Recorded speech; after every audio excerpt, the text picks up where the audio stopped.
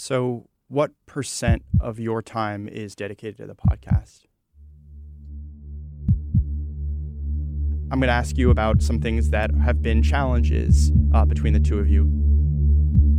What do you think gets in the way of your communicating more directly to Becca?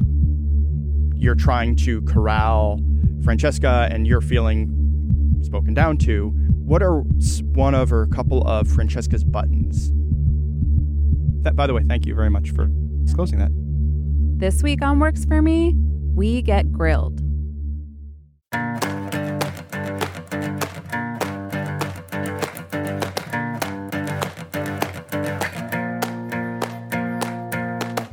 Welcome to Works For Me, the show where we test out productivity strategies on our own personal problems to find out if they'll work for you. I'm Becca Greenfield. And I'm Francesca Levy. This week, it's Francesca's turn. And Becca's turn to tackle a thorny workplace problem. We're doing things a bit differently this week. Instead of one of us taking on something we're struggling with at work, we're going to solve a problem together. Yeah. So we're right in the middle of making this first season of our show, and we realized that we have a work issue we could both address. How to work together better as a team. We're in close contact a lot for this podcast, and naturally tensions arise. But we also realize we've never treated our own collaboration as a thing to work on. We've just kind of taken it for granted. Yeah, like any team, we have conflict. We get into fights. And we don't really address them. I wouldn't say we avoid them, but we've never taken the time to sit down and talk through how we feel about a conflict, about a deadline. No. We just move. Keep on. Keep on moving. Yeah. And I think that's true for most teams of people working closely together. You do the work. Sometimes there's these little moments of frustration, and you just keep on going with the work. You don't actually consider the relationship.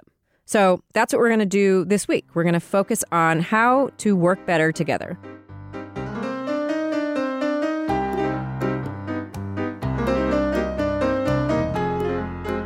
So the first thing we did was we went out and found a duo that's been working together well for years. I am Erica Cerullo, one of the co-founders of a Kind, a business that I started with one of my best friends from college, Claire Mazur. And I'm Claire Mazur. I'm the other half of this of a Kind co-founding work-wife writing team.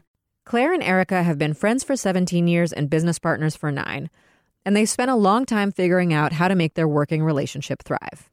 I would say one of the things that we've learned over the course of our relationship is a willingness to be vulnerable with one another, to not be afraid that if you express that you're overwhelmed or that, stuff's not going well or you don't feel great about a project, to not be afraid that the other person's going to judge you for it or be like, oh, she's really fallen off. And I think the other thing that goes hand in hand with that is transparency. I think the more you can share with one another, whether that be about, context of your professional life outside of just your relationship or even context of your personal life, the more that helps inform the other person's understanding of everything, including your vulnerabilities.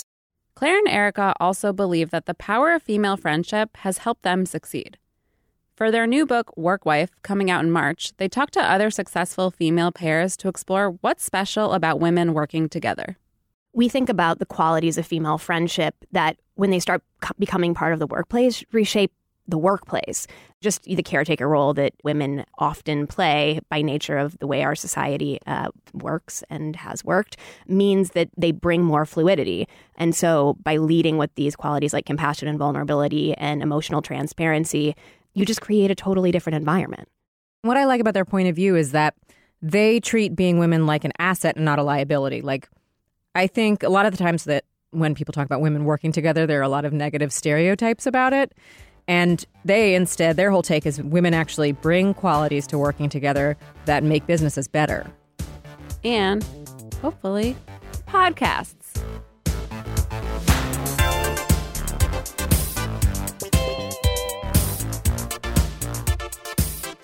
So our problem is that we think we could work better as a team. Ideally, we'd work together as well as Claire and Erica do.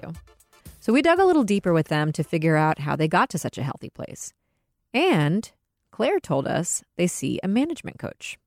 It's not necessarily right for everybody, but when you're working really closely with someone day in and day out, it can be huge. We say that he's one part executive leadership, one part therapist, and one part marriage counselor.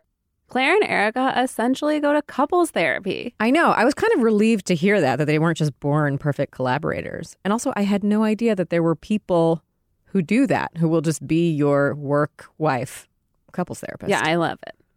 So that's this week's experiment. We're going to find a management coach and see if one session can help us improve our working relationship.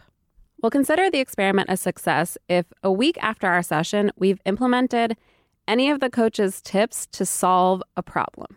I'm extremely nervous. I'm just terrified at the idea of having to kind of think through this stuff and talk openly about it. It's a weird thing to do at work. Yeah, it's way easier to just let it fester. Yep.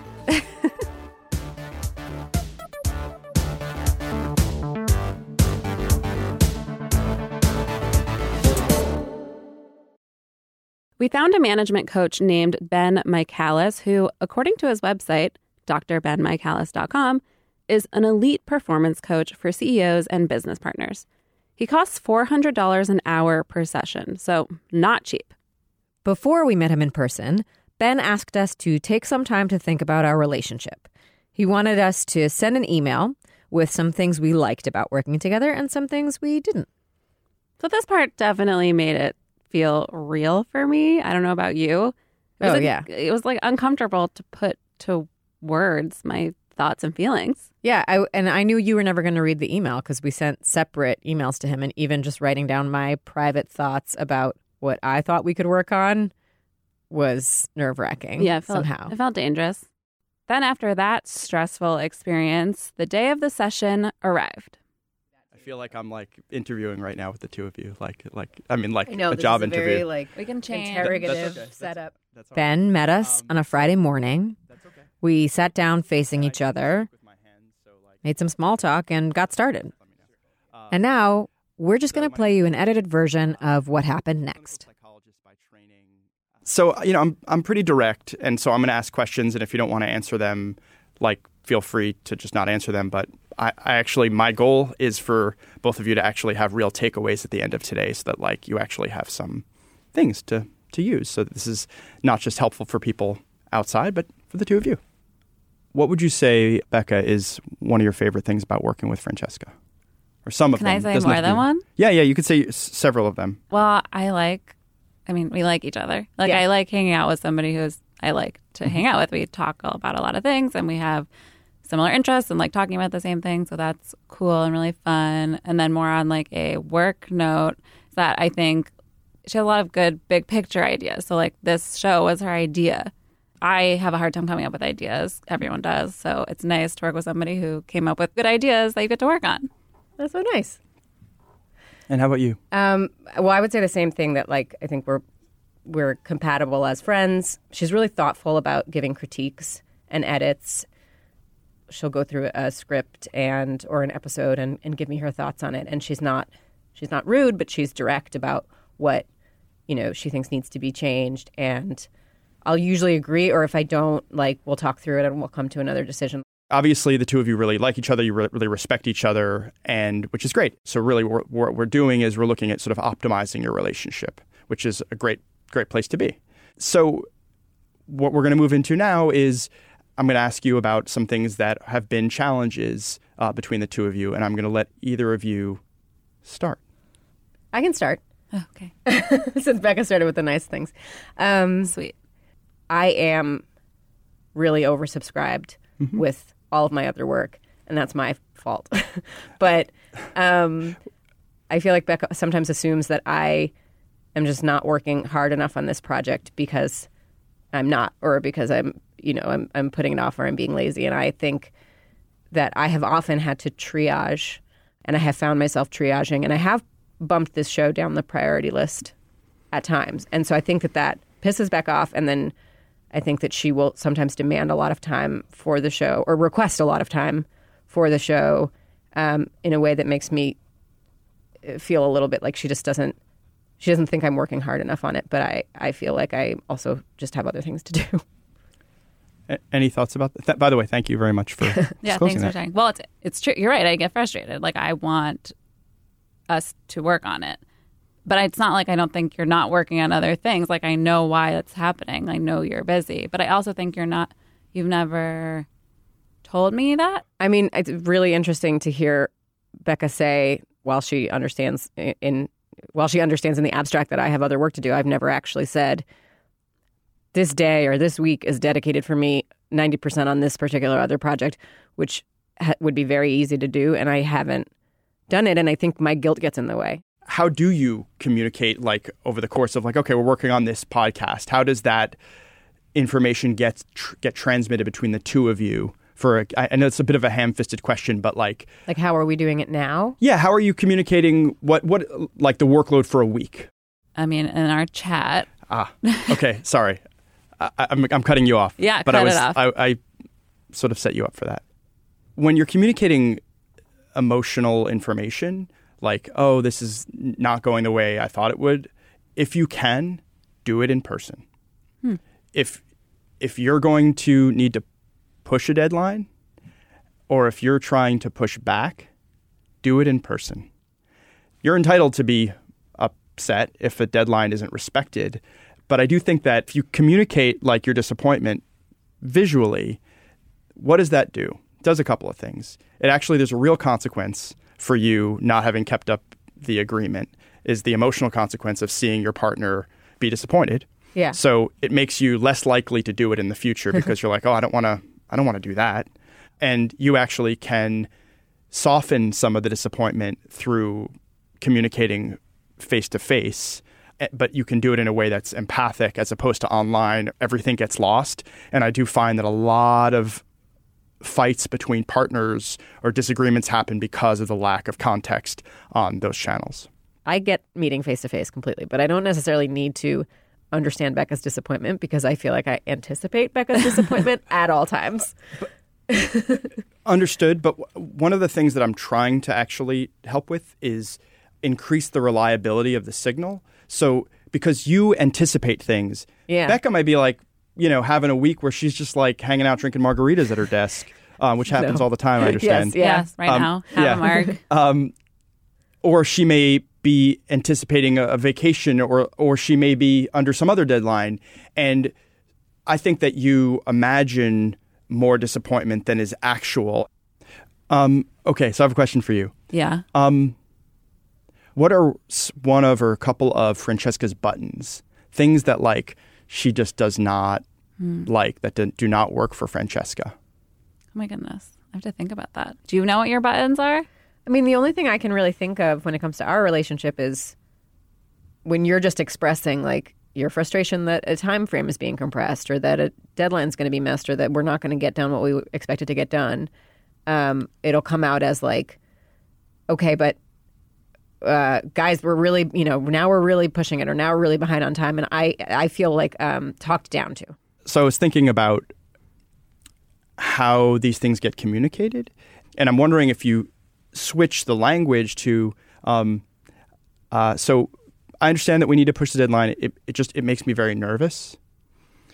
And it's sort of a soft emotion that you're expressing, as opposed to not even that you express a hard emotion, but you're reading a hard emotion. Right. And so being conscious of the fact that Francesca actually tends to read hard emotions because of some of the childhood trauma, guilt, like some of the guilt that you expressed, that if you own it and you say, hey, it just makes me a little bit nervous, it may have a better effect as opposed to feeling like Becca's pissed at me. Yeah, that seems right. I am conscious that I can sometimes be harsh, and people are like, you're direct. Like, they say that in a nice way, but I also know I know what that means. Would it help if I responded with the way I was feeling about it? If I was like, I'm also nervous about this. I just feel like it's assumed, or it's understood, or should be understood, that I'm also worried about all these deadlines and worried about getting things done on time. Would it help if I communicated that better in the moment where if I'm like, guys, I'm really worried about this, but I can't see any other way than for us to push this 2 days? Yeah, I think sometimes it comes off as like you're more laissez-faire about it. And like, it'll just get done in the time it'll get done because that's what we have. And it's like, well, it might not. Yeah. I don't know. So by doing that, you're joining Becca. It's like, hey, I'm with you on this. I feel nervous about this too. You know, how can we solve this? I think that's going to be a far more effective way of you strengthening the relationship as opposed to eroding the trust. Cool. Yeah. I think that it's my style sometimes, or I have a tendency to under-communicate those feelings. I kind of like lock down and I become defensive because I'm like, well, Becca doesn't think I care. And then I reinforce that by not expressing that I care. So that's a weird self-sabotaging thing that I do. But I think I just need to not reading Becca's concern as like an indictment of me, and actually be open about the fact that I'm concerned too.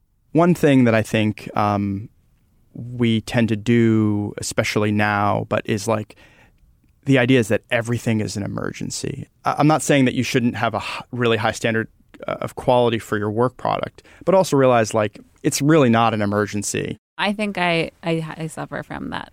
That just seems like in our work lives, everything, in my work life, like everything is like a reflection of who I am, and like everything is the most important thing. So I think, yeah, it feels higher stakes, and maybe I need to dial down the stakes a little bit. Like it's a fun, frankly, very silly show about productivity. It can feel that way. Episodes though. might not be perfect.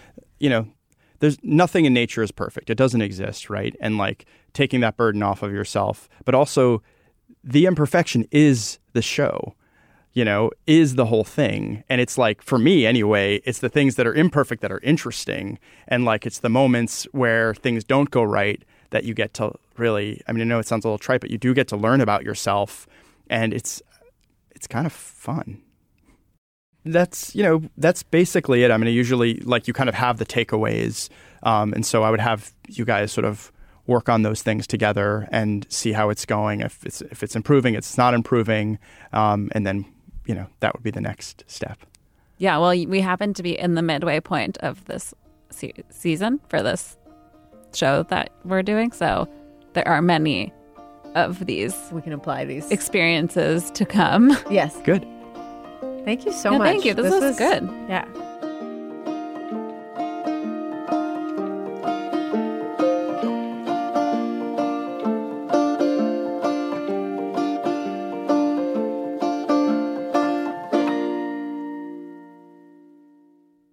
How did you feel after that session with Ben? I was exhausted. I felt like I needed to go home and take a nap. Yeah, it was the first thing we did in the morning, and I couldn't believe I had a whole day ahead of me where I had to do more things. We just had to go back to our desks and act like it was a normal work day. But I felt good about it. We said things that needed to be said. We didn't hurt each other's feelings too much. And we realized we were much more aligned on a lot of things than we thought we were. Yeah, you didn't call me a mean bee. In fact, some of the things that I thought you didn't like about me, you actually like about me. So yeah, I thought it was productive, and I took away 3 specific tips that I think we could use going forward in our relationship. So the first one I would say is that we could communicate more face-to-face. Ben was pretty adamant about that. The second one is try to remind ourselves that not everything is an emergency all the time. And the third one is that we can talk about our emotions more when we're communicating instead of telling the other person what we think they need to do. Yeah, so the next step was to see if any of these tips actually work. We'll see how that went after the break.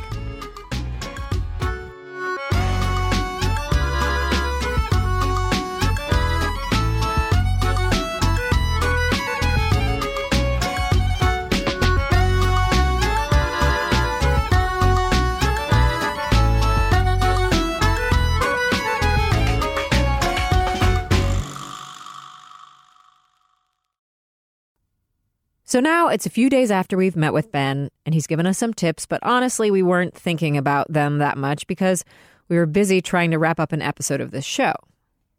And then something happened.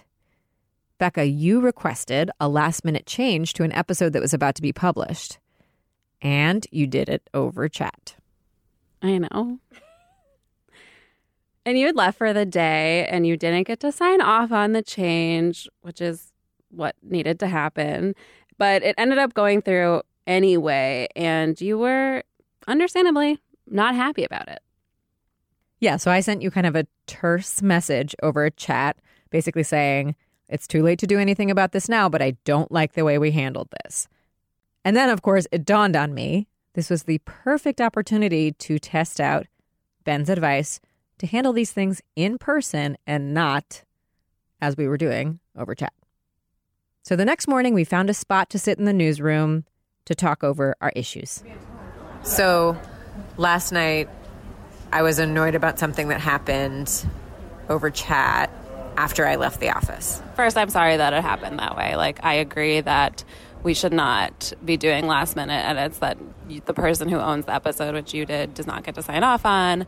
And I kind of in the back of my mind knew that was happening, but we were both in this like chaos mode where I was running to an appointment and it was 5 p.m. Right. I think maybe you felt more strongly about it than I gave you credit for, because you said, I want this edit. I had taken a bunch of your other edits on a previous draft, and then I had said, this one thing that you said I don't really agree with, I think we should keep it in.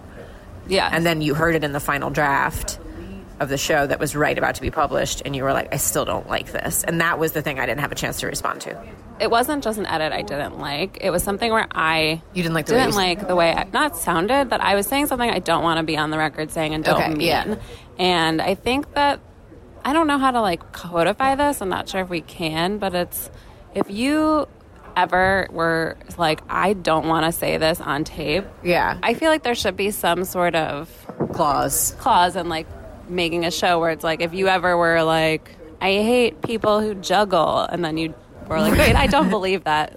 But I think I could have expressed that to you in person and also been more clear about it. I understood that you felt like you weren't represented well in this thing that you said, and I felt like you were overreacting. And so I think probably I didn't understand the extent to which it bothered you. And then I also kind of was like, I think she's overthinking this. Like, I think, to me, that moment when I listened to it sounded perfectly innocuous, like a perfectly innocuous exchange. And I think that probably what needed to happen was you needed to communicate to me, I don't like this. You're not getting why I don't like this, but this is about something about me that I don't want on tape. I think that not to get too meta about it, but I think that the value of talking face to face is that the issue I thought we were having was that I was like, well, this is my episode, so I should be the final sign off. Yeah, which I think is an issue. I think, but you basically agree with that. Yeah. Well, I'm glad we didn't let it continue to unfold over chat, because this is a busy morning, and that would have been easy to do. Yeah, I feel like we came to two important points, which is that like the person who owns the episode should own the episode, and we should be respectful of that. And we should also be mindful if there's like times in episodes people really feel uncomfortable with what they're saying, and try to express that better. Because I think it's good to have the pushback mechanism, though. Like, I don't want anyone to feel like they can't say, like, no, you sound good, and we keep it in, because I think that instinct is right, too. Right. We should be like, I'm invoking the, personal discomfort clause. Yeah.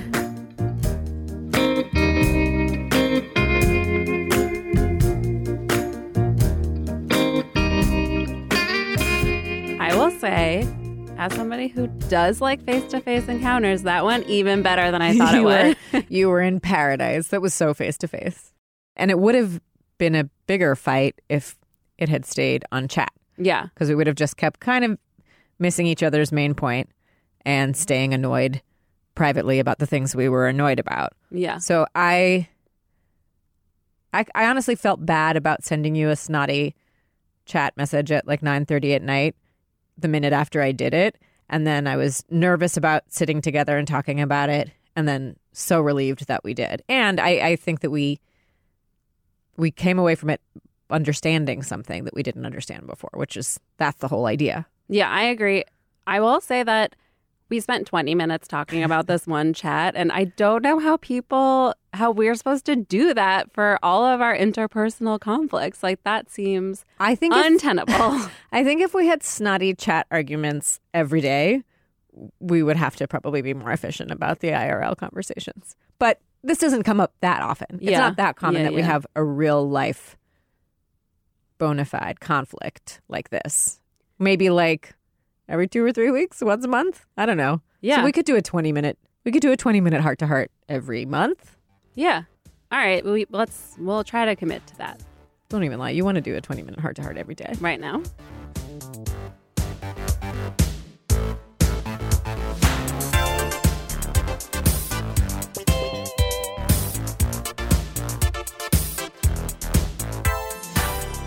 I think it's fair to say we enjoyed a lot of these experiences, but the measure of success for our experiment was if we used a tip that we learned from our coach and it worked, then we would consider it a success. Would you say that we did it? I think we did. Yeah. Yeah, totally. I mean, we wouldn't have talked face-to-face if it hadn't been for Ben. And the face-to-face talk was way more fruitful than a chat conversation would have been. So I think that equals it worked. Yes, agree. I think we need to say that seeing Ben is not a reasonable option for most people who are just working on work projects with their coworkers. Yeah, they don't have $400 out of pocket to spend on improving their work relationships. But I do think it is valuable to work on your work relationship. And that's something that Erica, who we talked to earlier, said is a skill that most of us aren't trained for. I think if companies were smart, they would pick up the slack here a little bit. Like maybe not invest in $400 management coaches for everybody, but do some training around this with their employees and take it seriously as something people need to work on.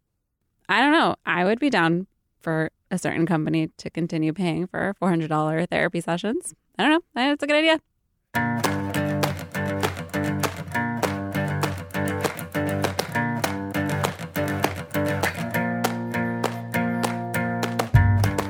Next week on Works For Me, Francesca cleans out her inbox. Where would you say I rank in like among all the people you work with? Am I like the worst about email, or No. am I in the middle, or am I close to the bottom? I don't think you're at the very bottom, but you're near the bottom. Thanks for listening to another episode of Works For Me. If you like our show, head on over to Apple Podcasts or wherever you listen to podcasts and rate, review, and subscribe. This show was hosted by me, Becca Greenfield. And me, Francesca Levy. And if you have a workplace problem you're trying to solve, we'd love to hear about it. So leave us a voicemail at 212-617-0166, and we might use it on the show. Or you could tweet at us. I'm at Francesca Today. And I'm at RZ Greenfield. You can find more great Works For Me content on our show page at bloomberg.com/worksforme, where we also have illustrations done by Jordan Spear. This show was produced by Topher Forges. And Francesca Levy is Bloomberg's head of podcasts.